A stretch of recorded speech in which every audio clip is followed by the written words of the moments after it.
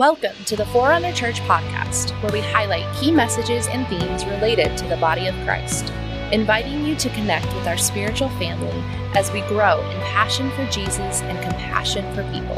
For more information, visit forerunnerchurch.com.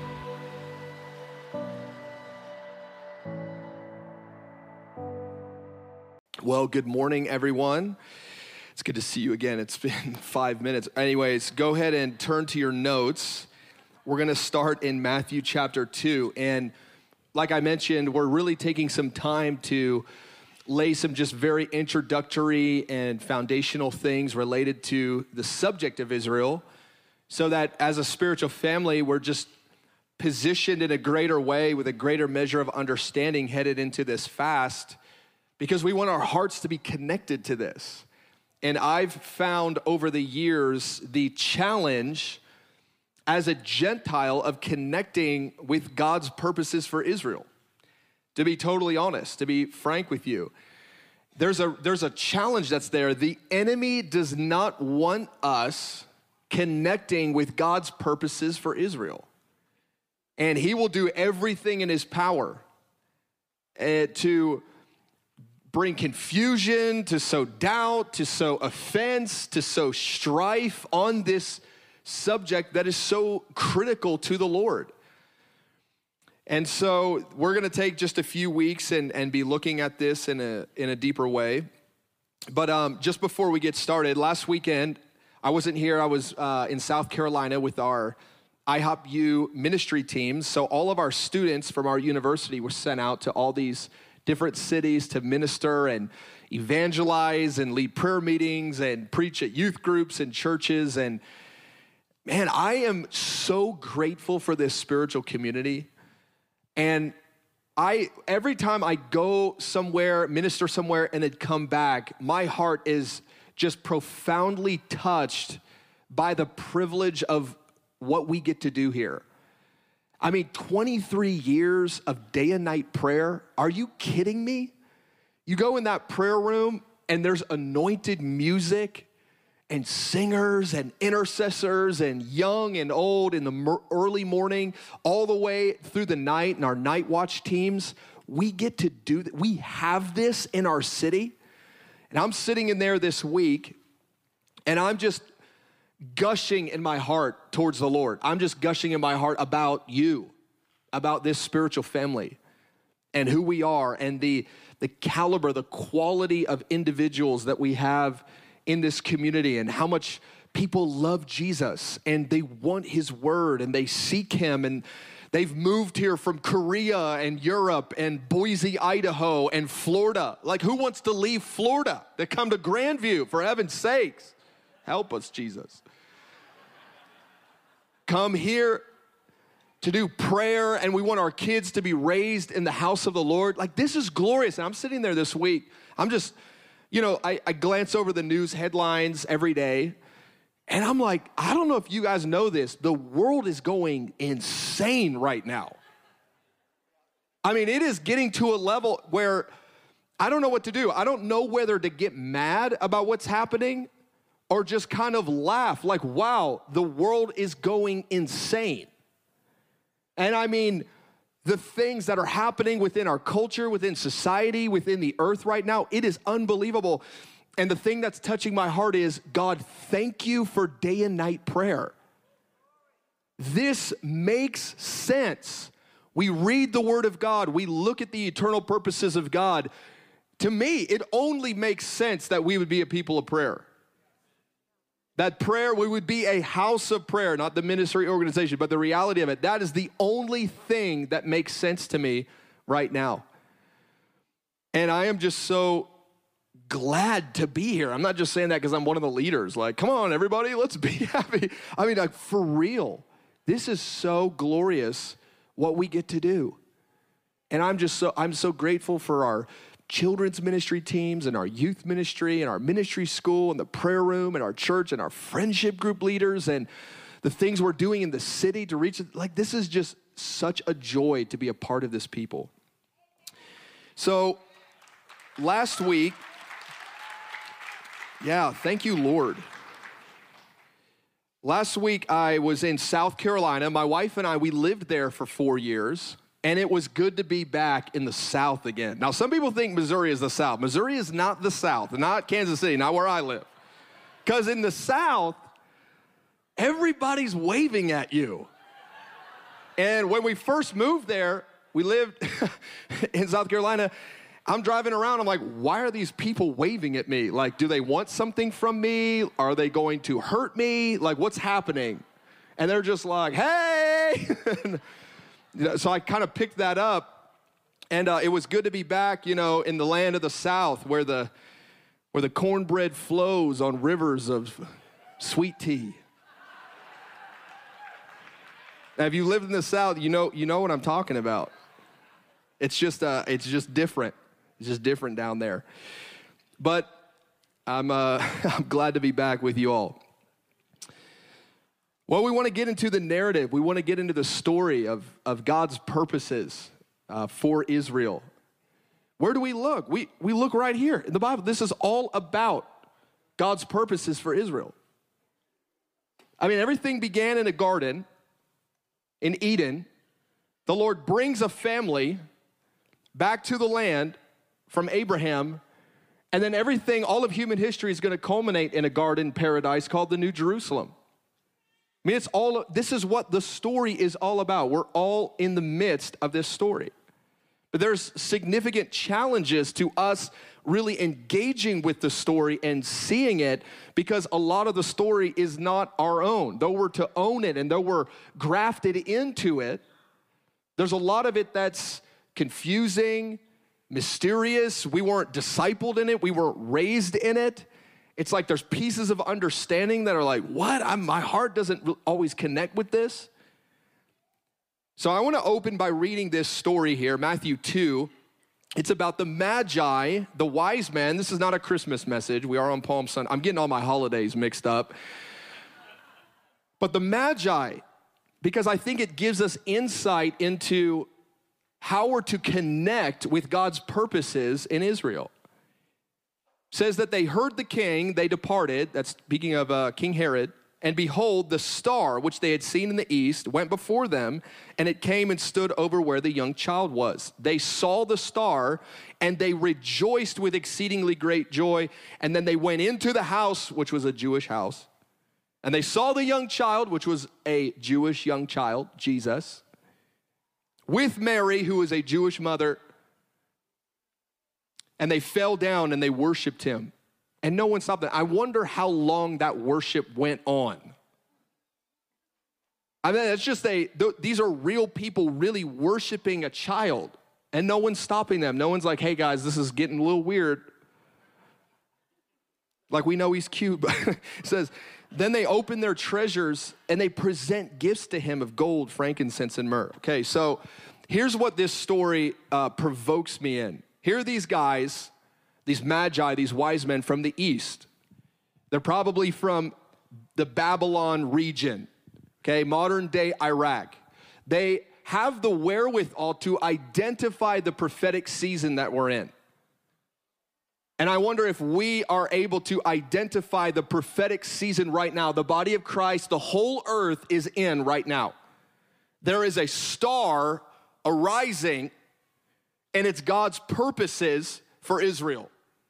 It's already been arising. It arose a long time ago, but I'm just getting on board with it. So they have the wherewithal to identify the prophetic season. And that's important because Jesus rebuked his generation for not being able to identify the signs of the times. They couldn't see it. He goes, you know when the weather patterns change, but you can't even identify the signs of the times. And he was speaking of himself, his own ministry. He goes, there's things unfolding right in front of you that you can easily miss if you're not paying attention. And I feel like this fast is the Lord putting it right in front of us and going, don't miss this, body of Christ. Don't miss my purposes for Israel. Don't miss your Jewish Messiah. Don't miss the season that they're in. Don't miss God's purposes for Jerusalem. Don't miss it. It's right in front of you, just like this star was. So I imagine these Magi, and they have to go tell their wives what their plan is. So they go like, honey, hey, I've got some news. Me and the boys, we were up late last night with the telescope again. And I know this sounds weird, but we've got to go follow something we saw. You know, and they're like, with their wives looking at them like, what in the world are you talking about? Yeah, there's this star. Babe, we've got to follow it. And she's like, your little astronomy club is going way too far. So here they are, and they pack up, you know, all their stuff, and it's incredibly dangerous. It's an incredibly long journey. And they go all the way to Israel. It's like about 600 miles walking or riding on an animal, but you're at walking pace, okay? They go into a Jewish home. It's not their home, and they see a Jewish baby that's not their baby. And they go and they begin to worship this child. And then they begin to give gifts like crazy. And here's what's provoking to me about that. The great expense, the great prophetic insight they have, the great risk that they took, all for the sake to bring worship to someone else. To go and do something that did not directly benefit them. They didn't get revival back at their home church. Their outreach wasn't just all of a sudden more anointed. There weren't all these people like following them back. They did a church plant back in Iraq. Like, come on, guys. It didn't directly benefit them. They were responding to a prophetic purpose that was unfolding in their generation. And they laid down their lives for this. They sowed into it. They gave generously to this Jewish family because they recognized the purposes of God. They recognized the person of God that was in this family, that was right in front of them. And I'm provoked by that. I'm provoked by that because I read the Bible like it's a Jewish message to an American. Like, this is about me. So I'm going to open up my word and I'm going to read it and I'm going to look at it and like, what benefit is this for me? How does this make my life better? How does this give me more wisdom? How does this bring me more comfort? How does this get the blessings of God going on my life? How can I get the anointing to increase? And I approach this Bible like it's written for me and to me and about me. It's not about me. This Bible is a Jewish Bible. It's a Jewish word. You know, when we lead people to Jesus, we need to stop giving them just only the New Testament. We like cut out the Old Testament. We're like, that's old. Don't need that. And people are like, wait, there's like a preface to the story? There's like a prequel called the Old Testament? We're like, hey, don't worry about that here. Just take this New Testament. The Bible starts with Matthew. It's a genealogy. It's super boring, but once you get into the story, you'll really like it. They're like picking up the story halfway. And then we spend our whole life as Gentile Christians trying to make this story about us and trying to find us in the story. We're confused that it doesn't mention like Europe and America in here. We're like, why doesn't it mention that? Our roots as believers in Jesus find their roots in a Jewish family called the family of Abraham. And it's all recorded in a Jewish scripture, and it's written by Jewish authors to a Jewish audience about a Jewish Messiah who's going to return to a Jewish homeland, and at the turning of a Jewish nation, he's going to rule that nation from a Jewish city called Jerusalem. He's going to rule the nations of the earth. This is the story, y'all. We've been grafted into a story that is foreign to us because we are foreigners. And once we begin to see that, once we begin to identify that, once we get through the offense of that, the weirdness of that, that's not as exciting, whatever it is, then maybe we can actually touch the humility and the servanthood necessary to become great in the kingdom of God. Because the only way to greatness is by serving another. And the Lord is looking at the body of Christ. He's going, you're my body. Why aren't you serving my people? You never talk about them. You've replaced them. You've ignored them. You're annoyed at them. You've taken their political sides, but you haven't taken my spiritual side. There's so much opinion. There's so much contention over this people and over this city. And there are reasons why. They're not just sociological reasons that developed over time just for no foreseeable purpose. They came about. Some people read the Bible and they ask, where's Israel in the Bible? I can't find that. Well, they could be asking, where's everybody else? I mean, we all spend our home in the New Jerusalem. Where do you think that sucker's coming down? Over Jerusalem. We're going to be walking around the heavenly city like confused, like on these foundations. Who are these guys? Where are these names all written here? Oh, those are the apostles. They're all Jews. Those are the tribes. They're all Jews, whatever. So the Lord has inextricably linked the destiny and the hope of the Jew and the Gentile together. Us, as Gentiles, connected to the Jews. We need one another. We support one another. We got to fight for each other's destiny in God. The Gentiles, Paul tells us in Romans 11, provoke the Jewish nation to jealousy when we get something on our lives that they actually want. They're provoked to jealousy. They'll be saved. They're going to come into national salvation, a whole nation, in the day of the Lord. We're to provoke them to jealousy. We need them to invite Jesus back. This is Palm Sunday, where they sang over the Christ, "Blessed is he who comes in the name of the Lord." And here's Jesus riding in on a colt, the foal of a donkey, in through the eastern gate of Jerusalem, and they're singing, "Blessed is he, Hosanna to the Son of David." And the religious leaders are incensed. They don't like it. He doesn't fit their mold. A whole bunch of reasons. They don't like it. That happens in Matthew 21. And then in Matthew 23, at the end, Jesus looks at the religious leaders, the national leaders of Israel, and he says, "You're not going to see me again until you say, 'Blessed is he who comes in the name of the Lord.'" So the arrival, the second coming of our Messiah, our love, the Jesus that we gave our life to, the one that we want, the one that we've devoted ourselves to, only happens when Israel and the Jewish people receive and see him as their Messiah and say, "Blessed is he who comes in the name of the Lord." I want them to say that because I want Jesus back. I don't know about you. Like, church is fun. Like, we're fun, but not that fun.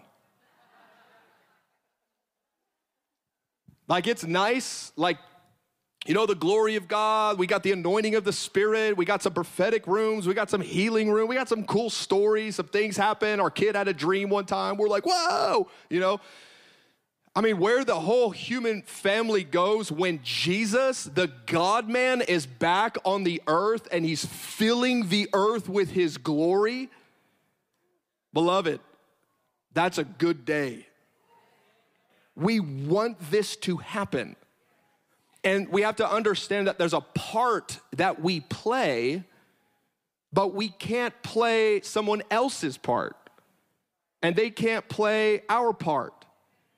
And we've got to get a vision to serve the purposes of God and the Jewish people in the earth into their prophetic destiny in God, because the blessing of heaven only comes to us when we serve others. It only comes when we rejoice in others. Look at Isaiah 66, verse 10 and 11. "Rejoice with Jerusalem. Be glad with her, all you who love her. Rejoice for joy, that you may feed and be satisfied." See, in the rejoicing of her glory, in the mourning of her suffering, those that rejoice and those that mourn, more, they are fed, they're satisfied by God. They drink deeply and they delight in the abundance of her glory. When she is in her rightful place, when she is exalted, when she is redeemed, when she is in her land, when the covenants that were made to the forefathers, to the patriarchs, when they come to pass, the whole world is going to rejoice in her light and in her glory. We know that Jerusalem is going to be a praise in the earth. Isaiah 62, verse 7. We know that God has set watchmen, intercessors, all throughout the nation, and right now, he's calling them to take their place on the wall of intercession, to cry out so that Jerusalem will be a praise in the earth. Jerusalem is not a praise in the earth. Everybody's got an opinion about Jerusalem and what she should do and what she shouldn't do and where her borders should be and how she should run her social policy and her foreign policy. And everybody's talking about it, actually to the point ad nauseum where we don't even hear it anymore because it's in the headlines so much. You turn on the news, something about Jerusalem. I mean, every day, I don't know, every week for years and years and years. Why is there such controversy around this city and around this people? Why aren't people fighting about London? Why aren't people fighting about New York? Why aren't people all up in arms and in a tizzy over Berlin, Moscow? I don't know. It's all about Jerusalem because God has chosen that Jerusalem would be his throne forever. So if you're the enemy, what do you got? You got to keep him off his throne. You've got to create so much confusion and controversy and animosity and just let opinion just run the day or let complete ignorance and silence run the day over his purposes. Jerusalem's going to be a praise in the earth. I mean, that's just an incredible prophetic word. There's some prophetic words we read. We're just like, wow, that's so nice. I mean, for real, for that to be real, a praise in the entire earth. Everyone rejoicing in Jerusalem, in her destiny, in the fullness of who she is. Yay! We are so far from that. The church is almost silent on this issue. And even where the church is talking about it, there's so much mixture and confusion and sentiment that's driving the conversation in the midst of this. And we need an hour of understanding to eject from all of that, get above the clouds and the fog and begin to get God's heart and a biblical vision for his purposes in Jerusalem and the nation of Israel. Jerusalem's going to be a praise in the earth, but it must first become a praise in the church. Because a whole bunch of believers believe that the church has replaced Israel. They had their shot, and now it's our turn. Or they're completely silent on it. They never even talk about it. Or they do celebrate it, but they celebrate it only in carnal terms with a carnal understanding. Again, just looking at the natural, not engaging with the spiritual in the conversation at all. So yes, she has a right to exist, and yes, she's in her borders, and yes, did you hear that they got to extend their borders out, and oh no this, and oh no that, and we're just so caught up in the carnal, cultural, political, historic conversation that we've missed the heart of the bridegroom that's actually going to rule there. There's a real man. He's really Jewish. His name's Yeshua. He's coming back to that city for those people, and he's going to make that land a praise in the whole earth to where everybody will not wait to get to Jerusalem. Isaiah chapter 2. Come, let us go up the mountain of the Lord. He will teach us his ways. I can't wait to hear that man teach me his ways. I can't wait to hear him sing. I can't wait to hear him prophesy. I can't wait for him to give the sermon on the mountain of the Lord.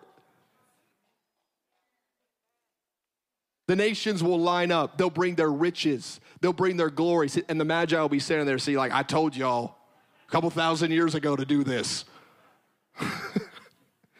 The nations will be lining up. How can we bring honor and wealth, and what can we do to serve you, the King of the whole earth? Your throne is in Jerusalem. Oh, it's a glorious day. There's going to be rejoicing. There's going to be songs. There's going to be songs of comfort even now, even before that day and the consummation of all things. And that's a role that the body of Christ is to play, is to rejoice in Jerusalem and rejoice in God's purposes and to comfort the Jewish people and to say, your God reigns in Mount Zion, to sing over her, to love her, to see a purpose and a destiny that's maybe not directly ours, but isn't ours, and to serve the purpose of someone else. Isn't that how healthy body works? If my liver goes on strike and says, I ain't serving the heart anymore, that's a bad day.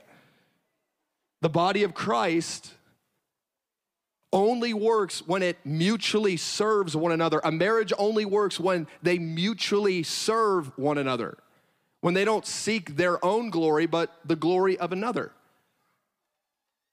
And that's why I think the Gentile church loving Israel is one of the greatest expressions of love that the earth will ever see. Because it's selflessness. It's a divine love. It's a love that God wants to impart into his people.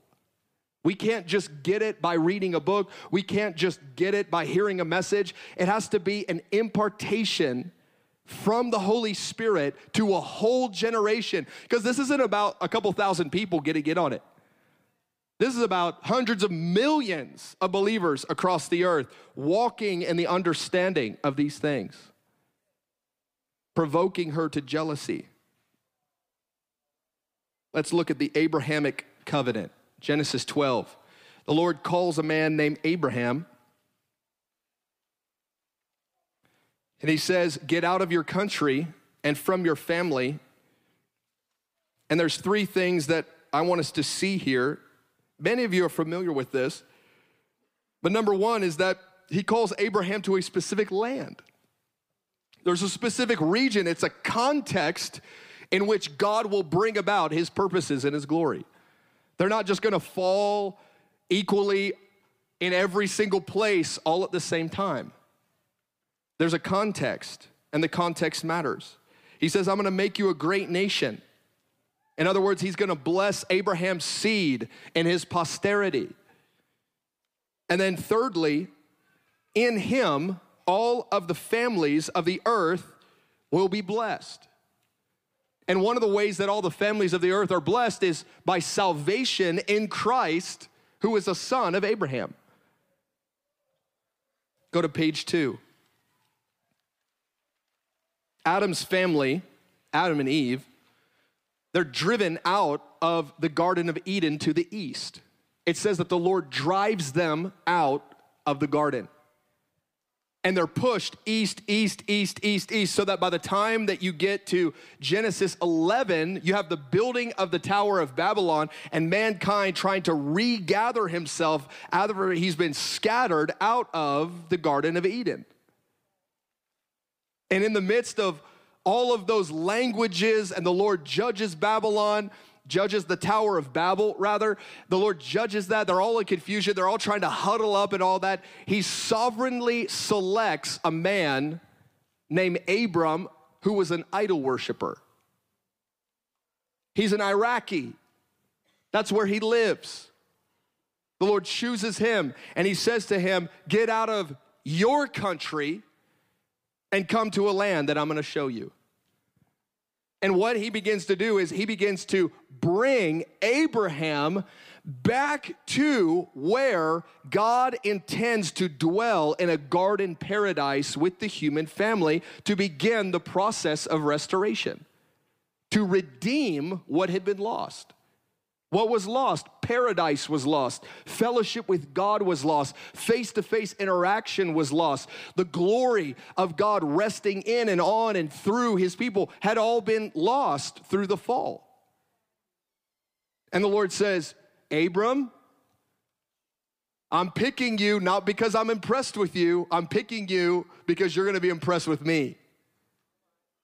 Isn't that the same reason God chose you? You think God was so impressed with your religious devotion and you were just so committed, you had so much potential that he chose to save you and redeem you? No, that's not why he chose us. He chose us so that after we're in the family, we're looking around going, how did I get here? Thank you, God. This is awesome. You've given me the riches of the treasure of heaven. You've given me the riches of the gospel. I have it because of what you did, not because of what I did. I have it because your faithfulness, not my faithfulness. I'm secure in the covenant because of your blood, not my sacrifice, your sacrifice. And the same is true of this man, Abram. He was an idol worshiper.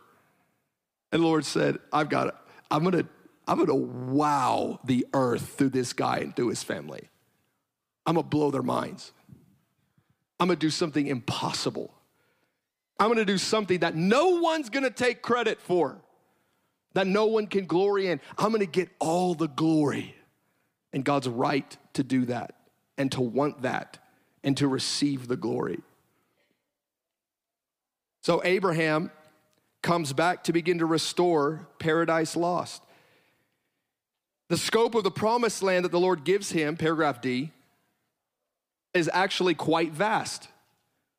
It's not the little sliver that Israel presently occupies over there just off the Mediterranean, but it's actually a land, according to Genesis 15:18, that's approximately 300,000 square miles. Presently, Israel today occupies about 8,600 square miles, only about 2.87% of what God promised to Abraham. If you look at the map there, which I included, and I made so small that nobody under or over 45 can read it.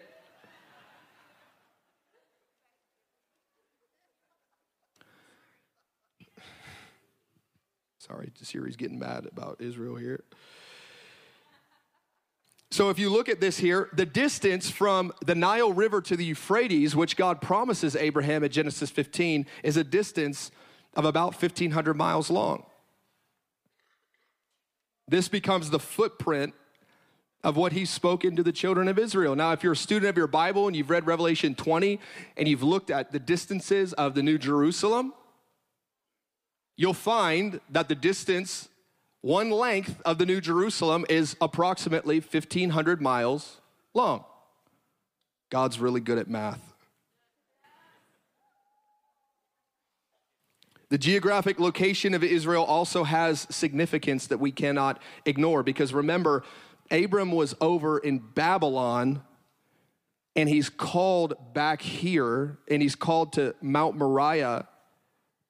That's where he goes to sacrifice his son Isaac, Mount Moriah, which is the hill of the Lord, which is where the Temple Mount presently is.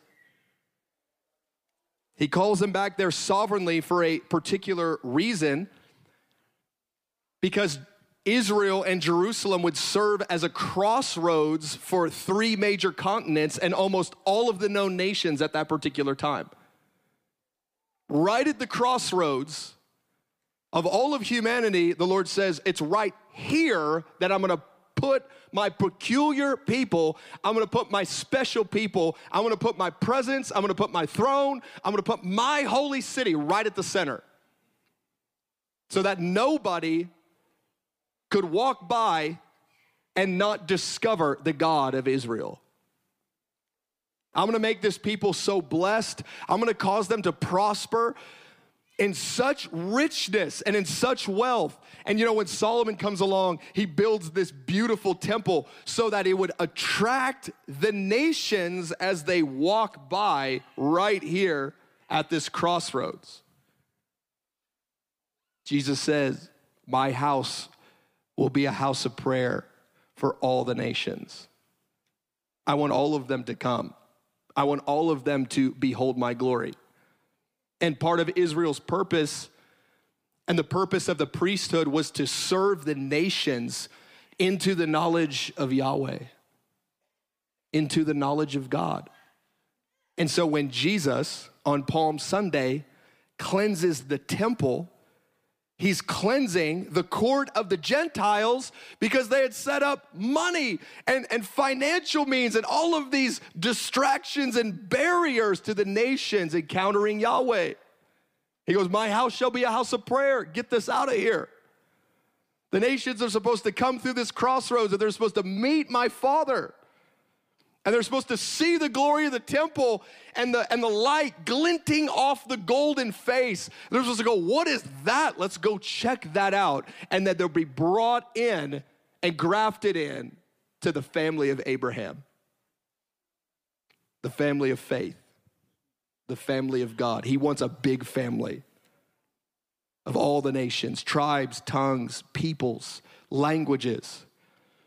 And he's going to do it from Jerusalem. All these roads led to Israel and through Israel. And in a poetical sense, all the roads of history are going to lead back to Jerusalem again.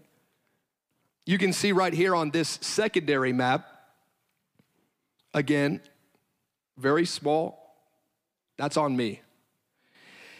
On this secondary map right here, you see a particular trading route that was called the Via Maris. That's Latin for the way of the sea. And if you know your Bible in Isaiah chapter 9, when it's prophesying the coming of Messiah, it says, by way of the sea, those that walk in darkness will see a great light. And if you notice, this road goes right past here, and you can see Jerusalem, and right above it is a little trading outpost that's called Megiddo. And Megiddo happens to be right in a large valley called the Valley of Jezreel. And on the northern side of that valley, up in the mountains, there was a little town called Nazareth. And Jesus, as a young boy, would look out on the Valley of Jezreel, and he would see all the traders and all the merchants passing through the Valley of Jezreel. And his father said, that is your inheritance. I'm going to give you the nations. And you, my son, are going to rule from your holy hill in Zion. And it wasn't only the place of his inheritance that he saw as the nations were passing through. It was the place where he would enter into final judgment with the nations who rejected him and persecuted his people. The Valley of Jezreel comes up in Joel chapter 3, where it says that all of the nations will be brought down to this valley for judgment on account of how they've dealt with the Jewish people in her time of trouble prior to the day of the Lord. And so the Valley of Jezreel and Jerusalem and Israel is not only the place of all the redemption of the world, but also the place of all the judgment of the world.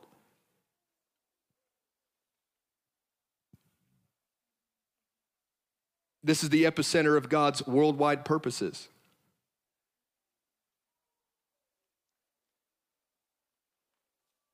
Paragraph F, the seed. When God cursed Satan, he vowed that the seed of the woman would rise, crush the head of the serpent. Isn't it just like God to redeem the most vulnerable person and use them to defeat the greatest evil?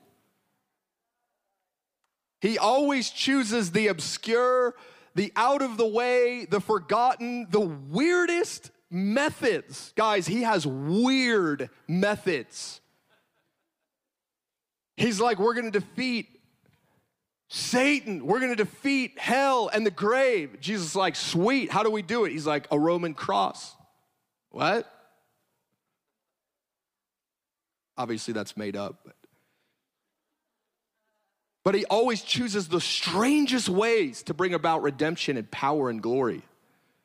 And he says to the serpent, he goes, you deceived this little girl, Eve, my first queen, my first daughter, you deceived her. Through her seed, I'm gonna send someone that's gonna crush your head. He's gonna destroy you. He's gonna destroy your kingdom. He's gonna bind you and cast you into the lake of fire for all of eternity.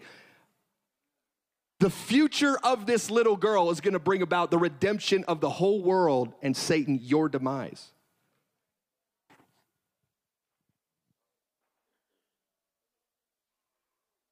So the seed that came from Eve, that came from Adam, that would go through Abraham, that would go through King David, it could not be destroyed. It was vulnerable. Eve was vulnerable. Mary, the mother of Jesus, was vulnerable. God always chooses the most vulnerable and often the weakest in order to show forth the greatness of his strength and his power and his glory. So he had to preserve the seed. So, because of this intrinsic tie now that the Lord gave Abraham about the land, the seed, all the nations of the earth being blessed, the strategy of the enemy is relatively simple. He's just got to do the opposite of the Abrahamic covenant. He just has to do the opposite of it. So he's got to get the Jewish people, the lineage of Abraham, he's got to get them out of the land. Or he's got to get the land occupied to where they don't have leadership. They don't have national borders. He's got to try and cut off the seed to keep the Messiah from coming. He already failed in that. But he's got to try and cut off the Jewish people so that they cannot say, blessed is he who comes in the name of the Lord. Because when they say that, he comes from heaven, from the right hand of his Father. And the enemy just obscures the message, the good news about this whole story to the whole earth. And if he could do any one of those three things, or all three of them, he could either delay, he could stop, he could quench the promises of God. The Lord put himself in a vulnerable position where through the story of history, you see the vulnerability ebb and flow, where the time of Esther comes and the whole nation's gonna be cut off, but then God raises up a deliverer. He raises up a great deliverance. He flips the script. And that's the story of Israel and the Jewish people all throughout history. The Lord says, I'm gonna accomplish my work with the people I want, in the place I want, in the way that I want. And the enemy's doing everything he can to malign that, to stop that, to impede that. So he sends pharaohs, and he sends Nebuchadnezzars, and he sends Herods, and he sends all of these wicked people throughout human history to either destroy the land or destroy the seed or cause the nations to not be blessed through the gospel. But God's gonna win. We're out of time, but go to the last page here. On page 4, the restoration of all things. I want us to get this. Acts chapter 3, it's Peter's second sermon after Pentecost. And I want us to make note that Peter's speaking to the Jewish people. And he says, repent therefore and be converted. And that word converted, if you look it up, converted doesn't mean join your nearest Christian church. Start attending mass. Go to whatever church. That's not what converted means. Converted means to turn back to your fathers. To turn back to what Abraham believed, what the prophets believed, what Jeremiah believed. Turn back to them. Turn back to their faith. Turn back to their message. Turn back to Moses. He says later, because Moses prophesied that the Lord would raise up a prophet among Israel just like Moses, but it was Jesus. So he says, be converted, which means to turn back, that your sins would be blotted out. And here's what happens when the sins of the Jewish people are blotted out. times of refreshing come from the presence of the Lord. When Israel is blessed, all of the nations will be blessed. In her turning will lie the turning of the nations. Times of refreshing will flow like water across the nations of the earth. I want times of refreshing. I like the way things are now, like it's pretty good. I'm thankful, but I want this to happen. Then he says in verse 20, and this is the real takeaway. When their sins are blotted out, verse 20, he may send Jesus Christ. He's only coming when his own people, his flesh and blood, the seed of Abraham, turns to him. He's only coming then. So I hear that. I want Jesus to come. You want Jesus to come. And if he only comes when salvation breaks out in Israel, when that veil of partial blindness is lifted and taken away in Christ, I want to do everything in my power to ensure that happens. If it's love, if it's sacrifice, if it's, I'll say this, Romans chapter 12 and verse 1, we forget, starts with the word therefore. It says, therefore present your bodies as a living sacrifice to the Lord. The therefore is Paul's message to the Gentile church after he talks about God's purposes for Israel in chapters 9, 10, and 11. He says God has not forsaken them. There's a partial blindness that's coming. That's come. But it's going to be taken away. They're going to be grafted back into the tree. They're going to walk in all of my promises. The Gentiles are going to provoke them to jealousy. Then Romans 12, therefore, present your bodies as a living sacrifice. Surrender your own life. Surrender your heart to the purposes of God, to love and serve and bless and sing and rejoice in and witness to and share with and sow into the Jewish people. Why? So that times of refreshing will come. And verse 20, he will send Jesus Christ. The Father will. Thank you for tuning in to Sunday Sermon. For more information, service times, and free teaching resources, visit forerunnerchurch.com.